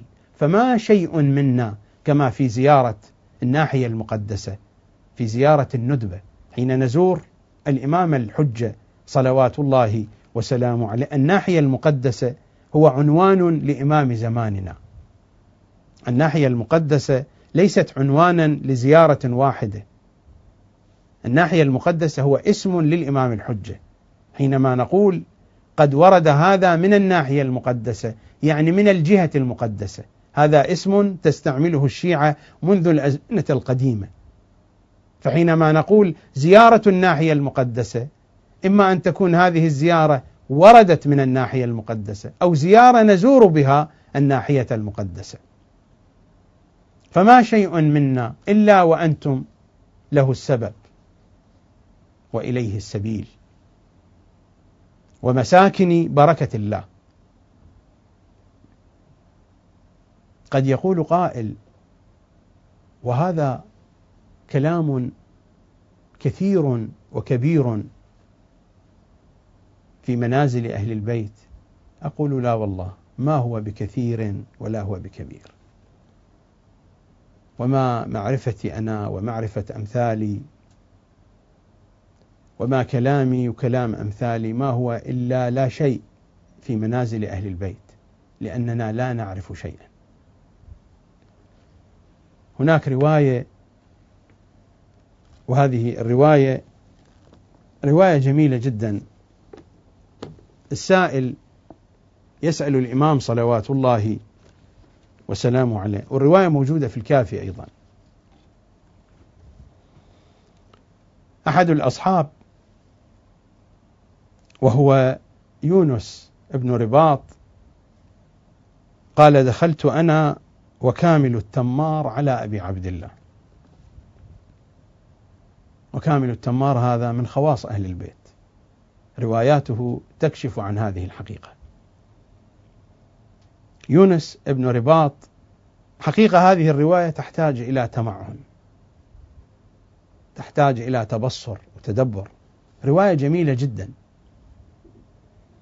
يونس ابن رباط قال: دخلت أنا وكامل التمار على أبي عبد الله عليه السلام، فقال له كامل التمار يسأل الإمام: جعلت فداك، حديث رواه فلان، فقال: اذكره. فقال: حدثني أن النبي صلى الله عليه وآله حدث عليا عليه السلام ب1000 باب يوم توفي رسول الله صلى الله عليه وآله، كل باب يفتح 1000 باب، فذلك 1000 باب. فقال: لقد كان ذلك، حديث معروف، علمني رسول الله 1000 باب من العلم ينفتح لي من كل باب 1000 باب، في بعض الروايات ينفتح لي من كل باب 1000.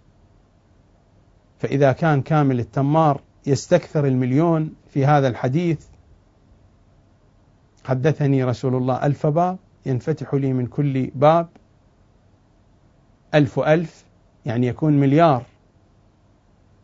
وهناك في نصوص أخرى: حدثني علمني 1000 باب ينفتح لي من كل باب 1000 باب، يعني القضية تتجاوز المليار إلى التريليون. الأرقام ليست مهمة، هذه الأرقام مسائل تقريبية. الأرقام هنا تشير إلى الغاية النهائية، باعتبار أعلى الأرقام في لغة العرب هو 1000، فإذا قيل 1000 فلا يوجد بعد هذا رقم بحسب التعبير العرفي.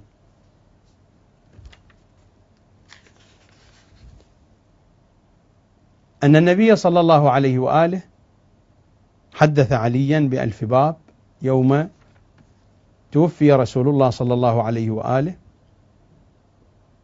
كل باب يفتح 1000 باب، فذلك 1000 باب. وقلت الأعداد ليست مهمة، هناك حديث أنه حدثني ب1000 باب وكفى، بعض الأحاديث نقلت هكذا، فلا يعني الأرقام هنا أن هذا الحديث حدثني ب1000 باب، لا يعني أن القضية وقفت عند 1000، أو كما في هذا الحديث وقفت عند 1,000,000. هذه الأرقام تشير إلى اللانهايات. الإمام قال: لقد كان ذلك، قال: جعلت فداك، ذلك يظهر لشيعتكم ومواليكم، يعني هذا 1000 باب ينفتح من كل باب 1000 باب، هل هذه الأبواب تظهر لشيعتكم ومواليكم؟ هذه الأبواب من أبواب المعارف والعلوم. جعلت فداك، ذلك يظهر لشيعتكم ومواليكم. الإمام ماذا قال؟ فقال: باب أو بابان، لاختلاف مراتب الشيعة، يعني من هذه 1,000,000 باب بحسب هذا الحديث باب أو بابان بحسب مراتب الشيعة. فقلت له: جعلت فداك، فما يروى من فضلكم من 1000 باب إلا باب أو بابان. هذا ما يروى، وليس كل الروايات وصلت إلينا، ولا نحن نذكر هنا في هذا البرنامج كل الروايات. انتبهوا شيئا فشيئا، لم تكمل الرواية. أنا قلت هذه الرواية بحاجة إلى تبصر.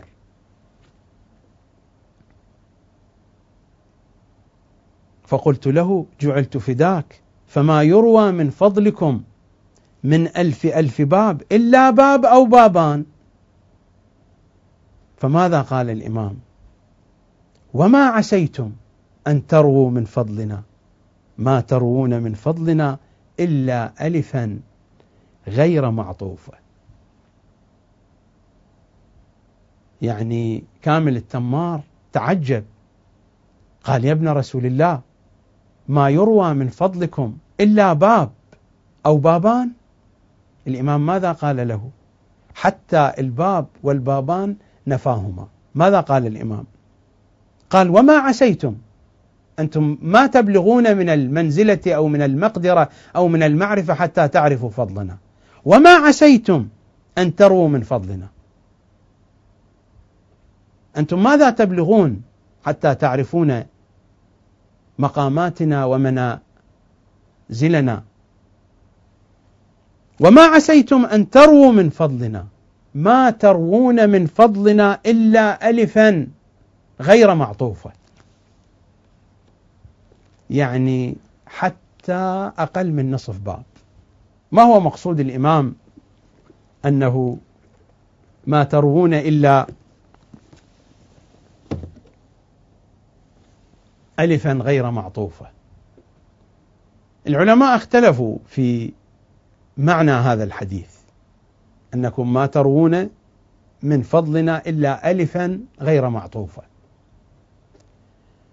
لربما من أفضل من شرح هذا الحديث هو الشيخ البهائي رضوان الله تعالى عليه، حين قال بأنه في الخط الكوفي القديم الألف ترسم مثل حرف الدال،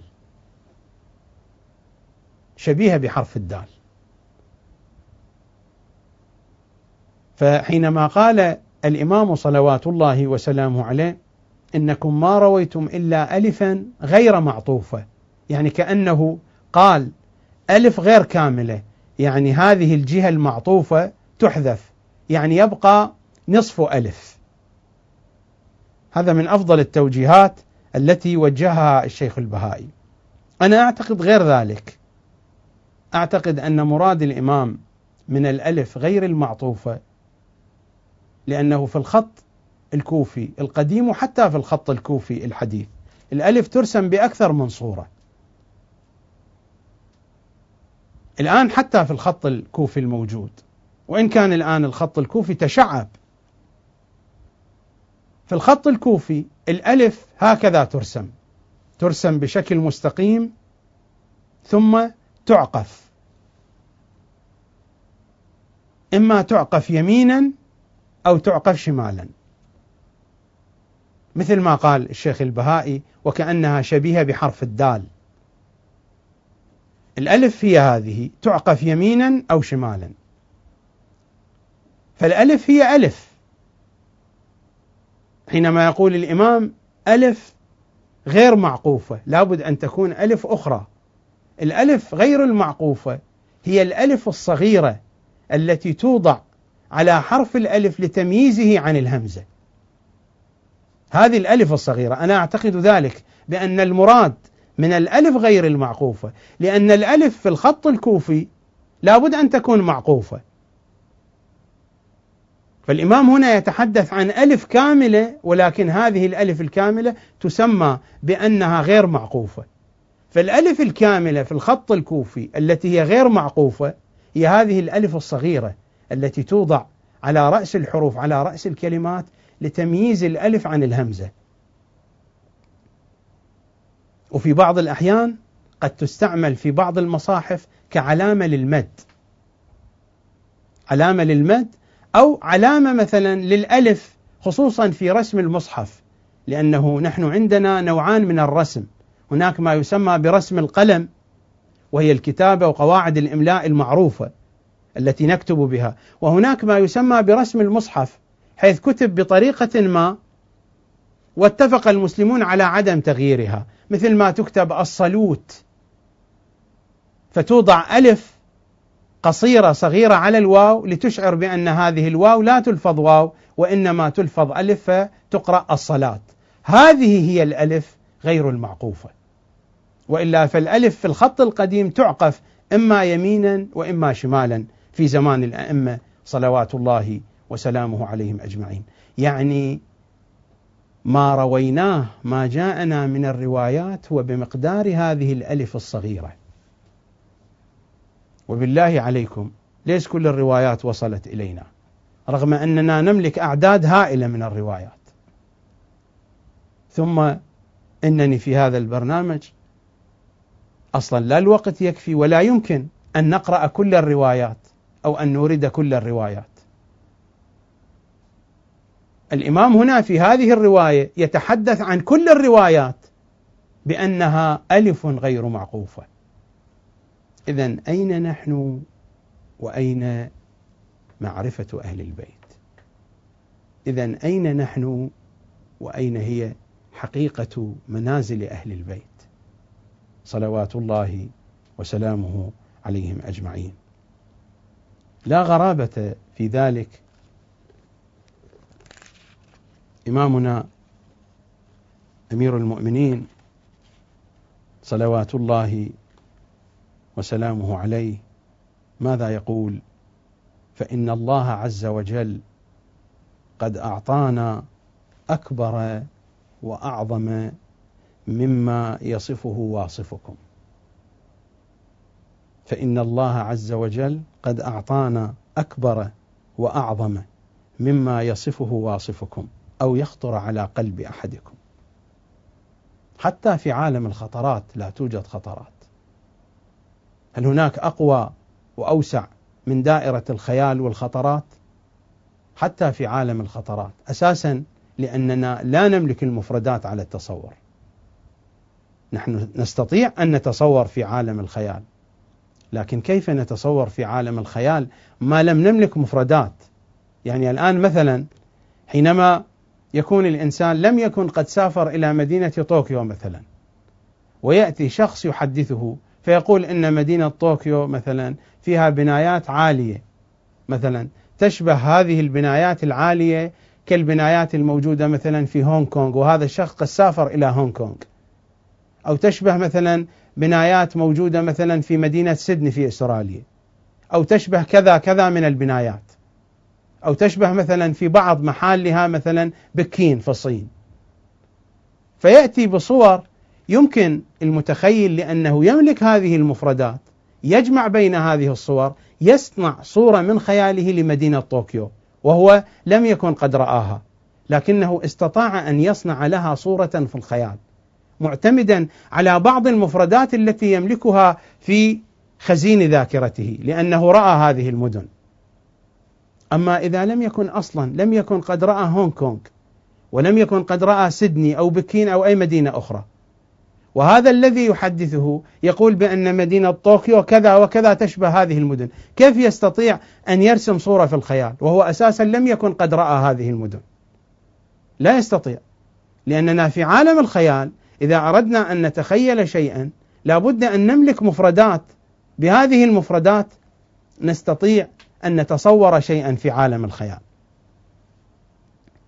حينما لا نملك مفردات، ما عندنا إلا ألف معقوفة إلا ألف غير معقوفة كما يقول إمامنا الصادق عليه السلام.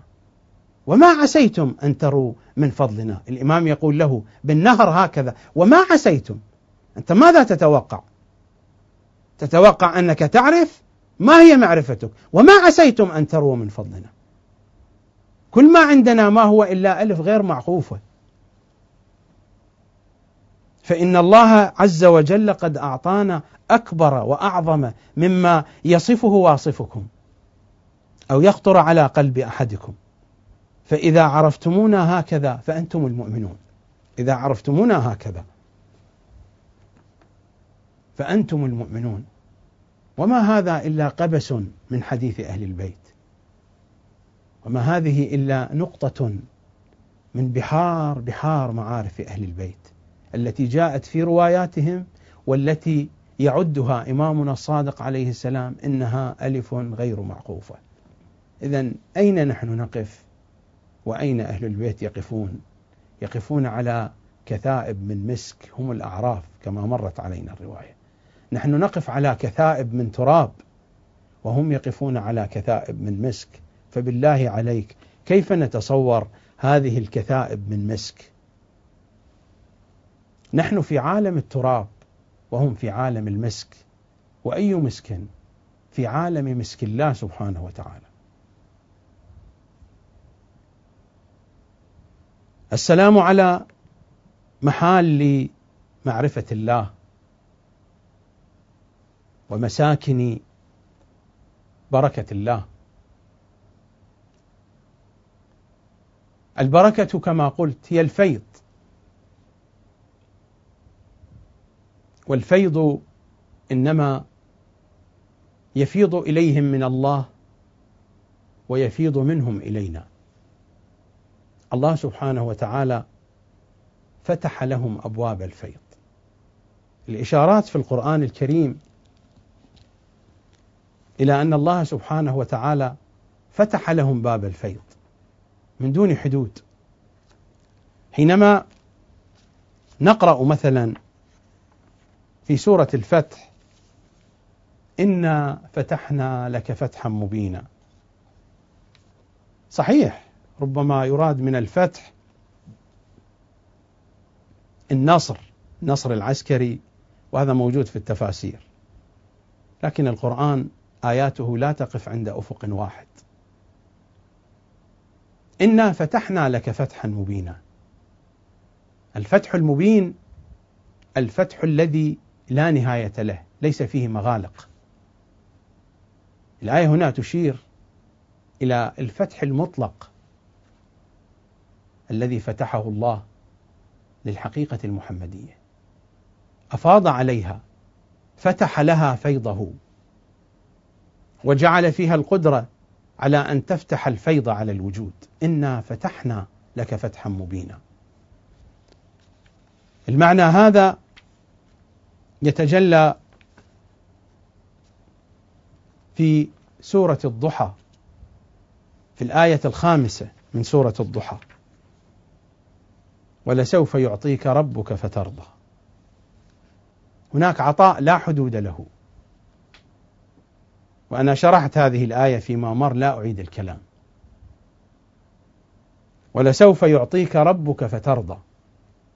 وحتى في آية الشرح: ألم نشرح لك صدرك.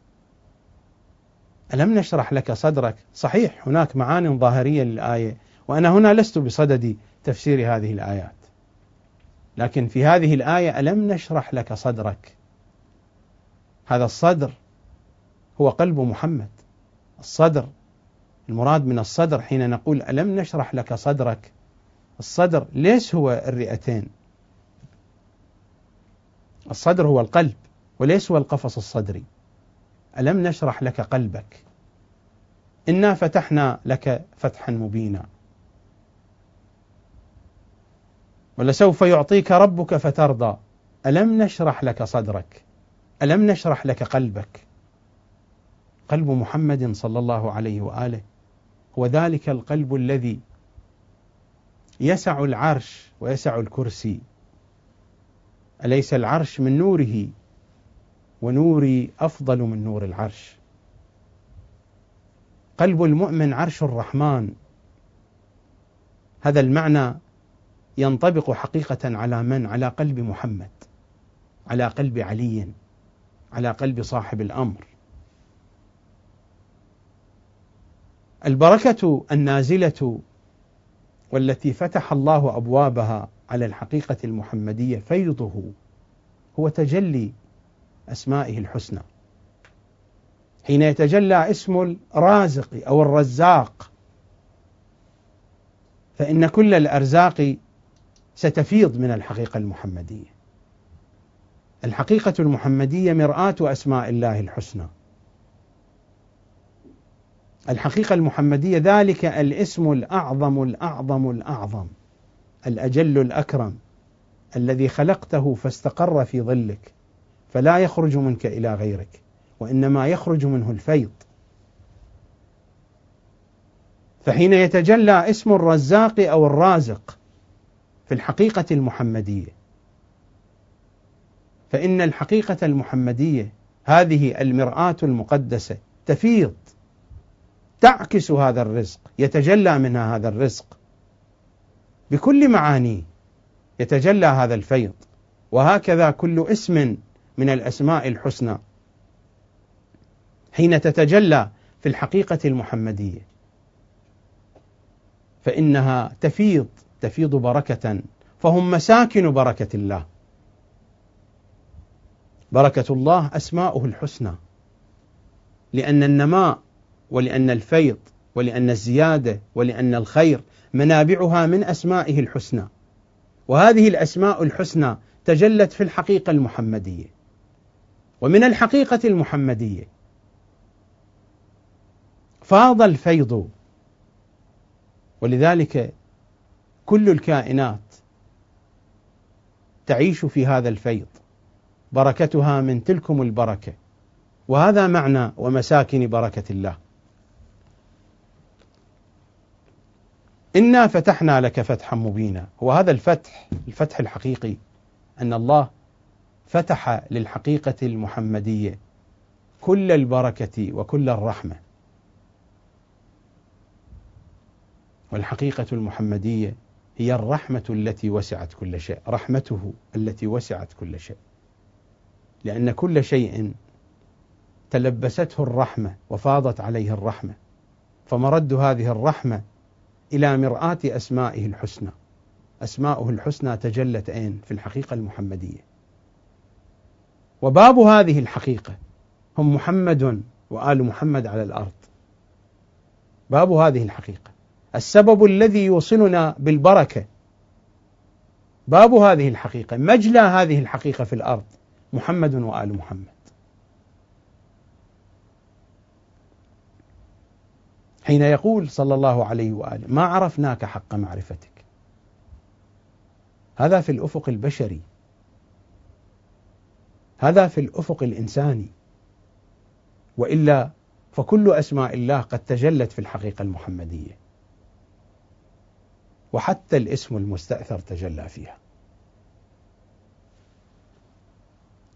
وذلك هو معنى مساكن بركة الله، السلام على محال معرفة الله ومساكن بركة الله ومعادن حكمة الله. فهناك المعرفة وهناك البركة، ويأتينا هنا ومعادن حكمة الله. معادن جمع لمعدن، والمعدن هو المكان أو الجهة التي يعدن فيها الشيء، يعدن يعني يثبت يقيم. ومعادن حكمة الله يعني هم الأمكنة، هم الجهات، هم المحال التي تعدن فيها حكمة الله. معادن الحكمة، هنا تستقر حكمة الله. وحكمة الله هي مجمع معرفته وبركته. كلمة الحكمة في أصلها في لغة العرب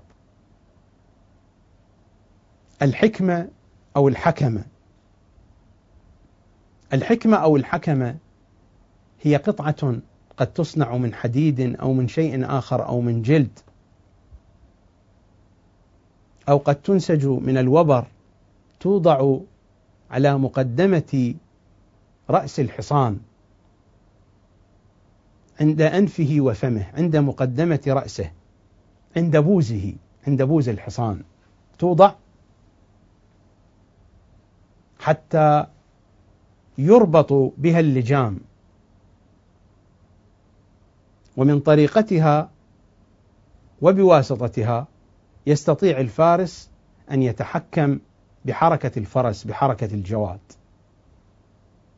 فهو شيء يوضع على مقدم رأس الفرس، على مقدم رأس الجواد، رأس أي دابة من الدواب، ثم تربط بمنظومة خيوط أو سيور من الجلد إلى اللجام. فحين يمسك الفارس الراكب باللجام أو الزمام يستطيع أن يحرك رأس الدابة بأي اتجاه يريد، وذلك إنما هو بواسطة الحكمة أو الحكمة. الحكمة إذن في لغة العرب هي الوسيلة أو الآلة لأي شيء لتوجيه الأمر بالاتجاه الصحيح. هذا المعنى اللغوي في أصله في لغة العرب. الحكمة كما يقال هي وضع الشيء في محله المناسب، الحكمة هي هذه. الحكمة بالنسبة لنا هي أعلى درجات العقل، أعلى تجليات العقل هي الحكمة. الحكمة عقل ولكنها أعلى تجليات العقل. فهنا معرفة وهنا بركة، معرفة وبركة تتكامل بالحكمة ومعادن حكمة الله. وحكمة الله المرادة هنا والمذكورة هنا في أهل البيت صلوات الله وسلامه عليهم أجمعين هي ولايتهم، يعني هم القائمون في مقام المعرفة، المتصرفون في مقام البركة، في مقام الفيض. وإنما أعطيت لهم الولاية بقدر ما عندهم من الحكمة، وإنما ما عندهم من الحكمة بقدر ما عندهم من المعرفة. فهم معرفة الله وهم بركة الله وهم حكمة الله. نحن حين نقرأ في الكتاب الكريم مثلا في سورة لقمان: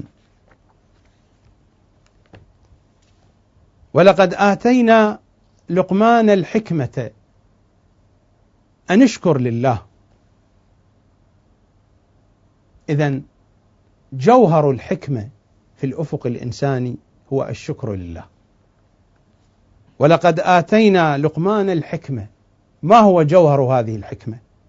الآية 2 بعد 10 من سورة لقمان: ولقد آتينا لقمان الحكمة أن اشكر لله ومن يشكر فإنما يشكر لنفسه ومن كفر فإن الله غني حميد.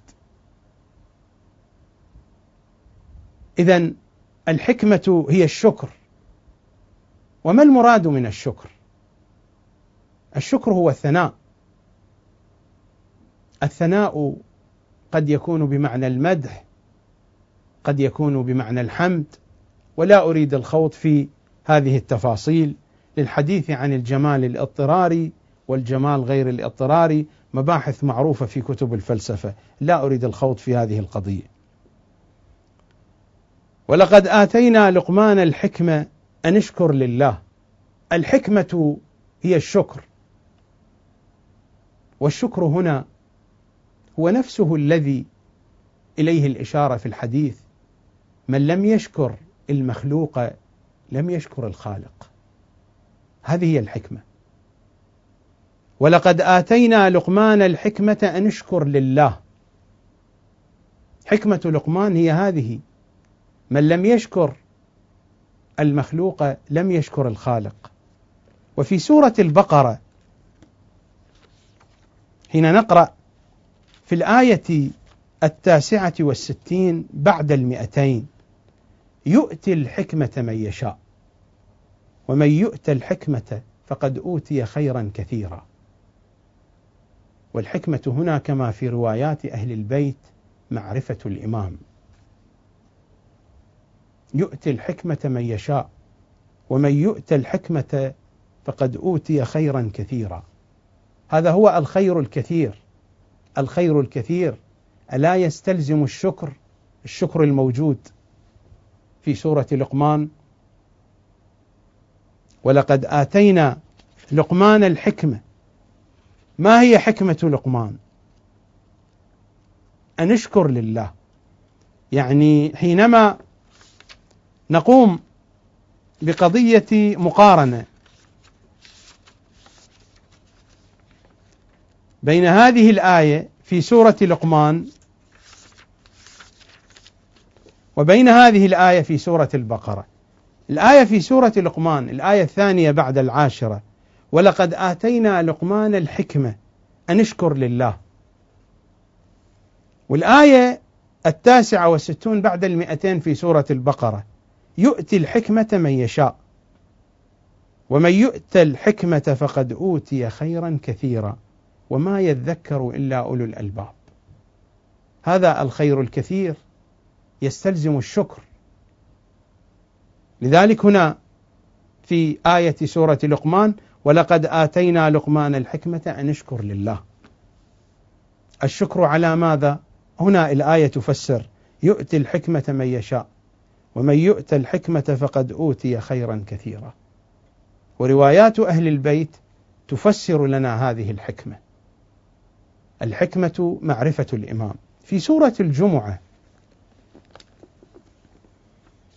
هو الذي بعث في الأميين رسولا منهم يتلو عليهم آياته ويزكيهم ويعلمهم الكتاب والحكمة. الحكمة هي هذه نفسها، هي عمق الرسالة المحمدية. عمق الرسالة المحمدية معرفة محمد وآل محمد. عمق الرسالة المحمدية معرفة علي وآل علي. عمق الرسالة المحمدية معرفة إمام زماننا، ومن لم يعرف إمام زمانه مات ميتة جاهلية. عمق الرسالة المحمدية هو هذا: يتلو عليهم آياته ويزكيهم ويعلمهم الكتاب والحكمة وإن كانوا من قبل، يعني قبل أن يعرفوا الحكمة، لفي ضلال مبين. ونفس المعنى: من لم يعرف إمام زمانه مات ميتة جاهلية. ومن يؤت الحكمة هي معرفة الإمام، وهذه الحكمة التي يدعو لها محمد صلى الله عليه وآله، من دونها وإن كانوا من قبل لفي ضلال مبين، في ضلال الجاهلية. هذا الحديث: من لم يعرف إمام زمانه مات ميتة جاهلية، يتعانق مع هذه الآيات بشكل واضح. ومن يؤت الحكمة كما مر علينا في الآية 69 بعد 200 فقد أوتي خيرا كثيرا. والروايات قالت في الكافي وفي غير الكافي أن الحكمة هنا هي معرفة الإمام. وهنا ويزكيهم ويعلمهم الكتاب والحكمة. والحكمة هنا آخر مرتبة، أعمق شيء في ديانة محمد، وهي معرفة محمد وآل محمد. وإن كانوا من قبل، يعني قبل هذه المعرفة، لفي ضلال مبين. من لم يعرف إمام زمانه مات ميتة جاهلية. الحكمة في أفق المعرفة الإنسانية هي بهذا المعنى. ومعادن حكمة الله أن حكمة الله، أن معرفة الله معدنها أين؟ أهل البيت. هذا هو المعدن الذي تصدر من الحكمة الإلهية إلينا. أما هم في مقامهم هم معادن حكمة الله، فحكمة الله المتجلية فيهم هي ولايتهم. فما من شيء في هذا الوجود إلا وهو تحت إدارتهم وتحت قدرتهم. اللهم إني أسألك من قدرتك بالقدرة التي استطلت بها على كل شيء. هذا مظهر من مظاهر القدرة: وكل قدرتك مستطيلة. فهذه ليس القدرة الذاتية، هذه القدرة المتجلية في الحقيقة المحمدية. وإلا القدرة الذاتية لا توجد فيها مراتب. القدرة الذاتية لا توجد فيها مراتب. لو وجدت فيها مراتب لحدث خلل في التوحيد. المراتب في مجال القدرة، المراتب في مجال الأسماء. اللهم إني أسألك من قدرتك، من هذه تبعيض، حديث عن بعض القدرة التي استطلت بها على كل شيء، وكل باقي مراتب القدرة، وكل قدرتك مستطيلة. إشارة إلى مجال القدرة وليس إلى القدرة الذاتية. القدرة الذاتية لا يوجد فيها تبعيض ولا يوجد فيها مراتب. هذه هي الحكمة ومعادن الحكمة، يعني الذات التي منحها الله القدرة المستطيلة. السلام على محال لمعرفة الله ومساكن بركة الله ومعادن حكمة الله. كان بودي أن أستمر في بيان العنوان الرابع وحفظة سر الله، لكن وقت البرنامج انتهى. إن شاء الله في الحلقة القادمة أتم الكلام من حيث انتهيت. عظم الله أجوركم أحباب علي وآل علي. رزقنا الله وإياكم زيارته في الدنيا ومعرفته في ليلنا ونهارنا، وانقطاعنا بقلوبنا وعقولنا إليه. وفقنا الله وإياكم لخدمة محبيه وأوليائه والمخلصين له، وهم المخلصون لإمام زماننا صلوات الله وسلامه عليه. ووفقنا أن ندفن في تربته، ورزقنا أن نرى وجهه عند ساعات الموت وهو يبشرنا برضوانه وبعفوه وبمحبته لنا. اللهم عرفنا وجه علي عند الممات، وأرنا وجهه ليلة الوحشة في قبورنا. اللهم وفقنا أن نأخذ بحجة علي وآل علي في مواقف يوم القيامة.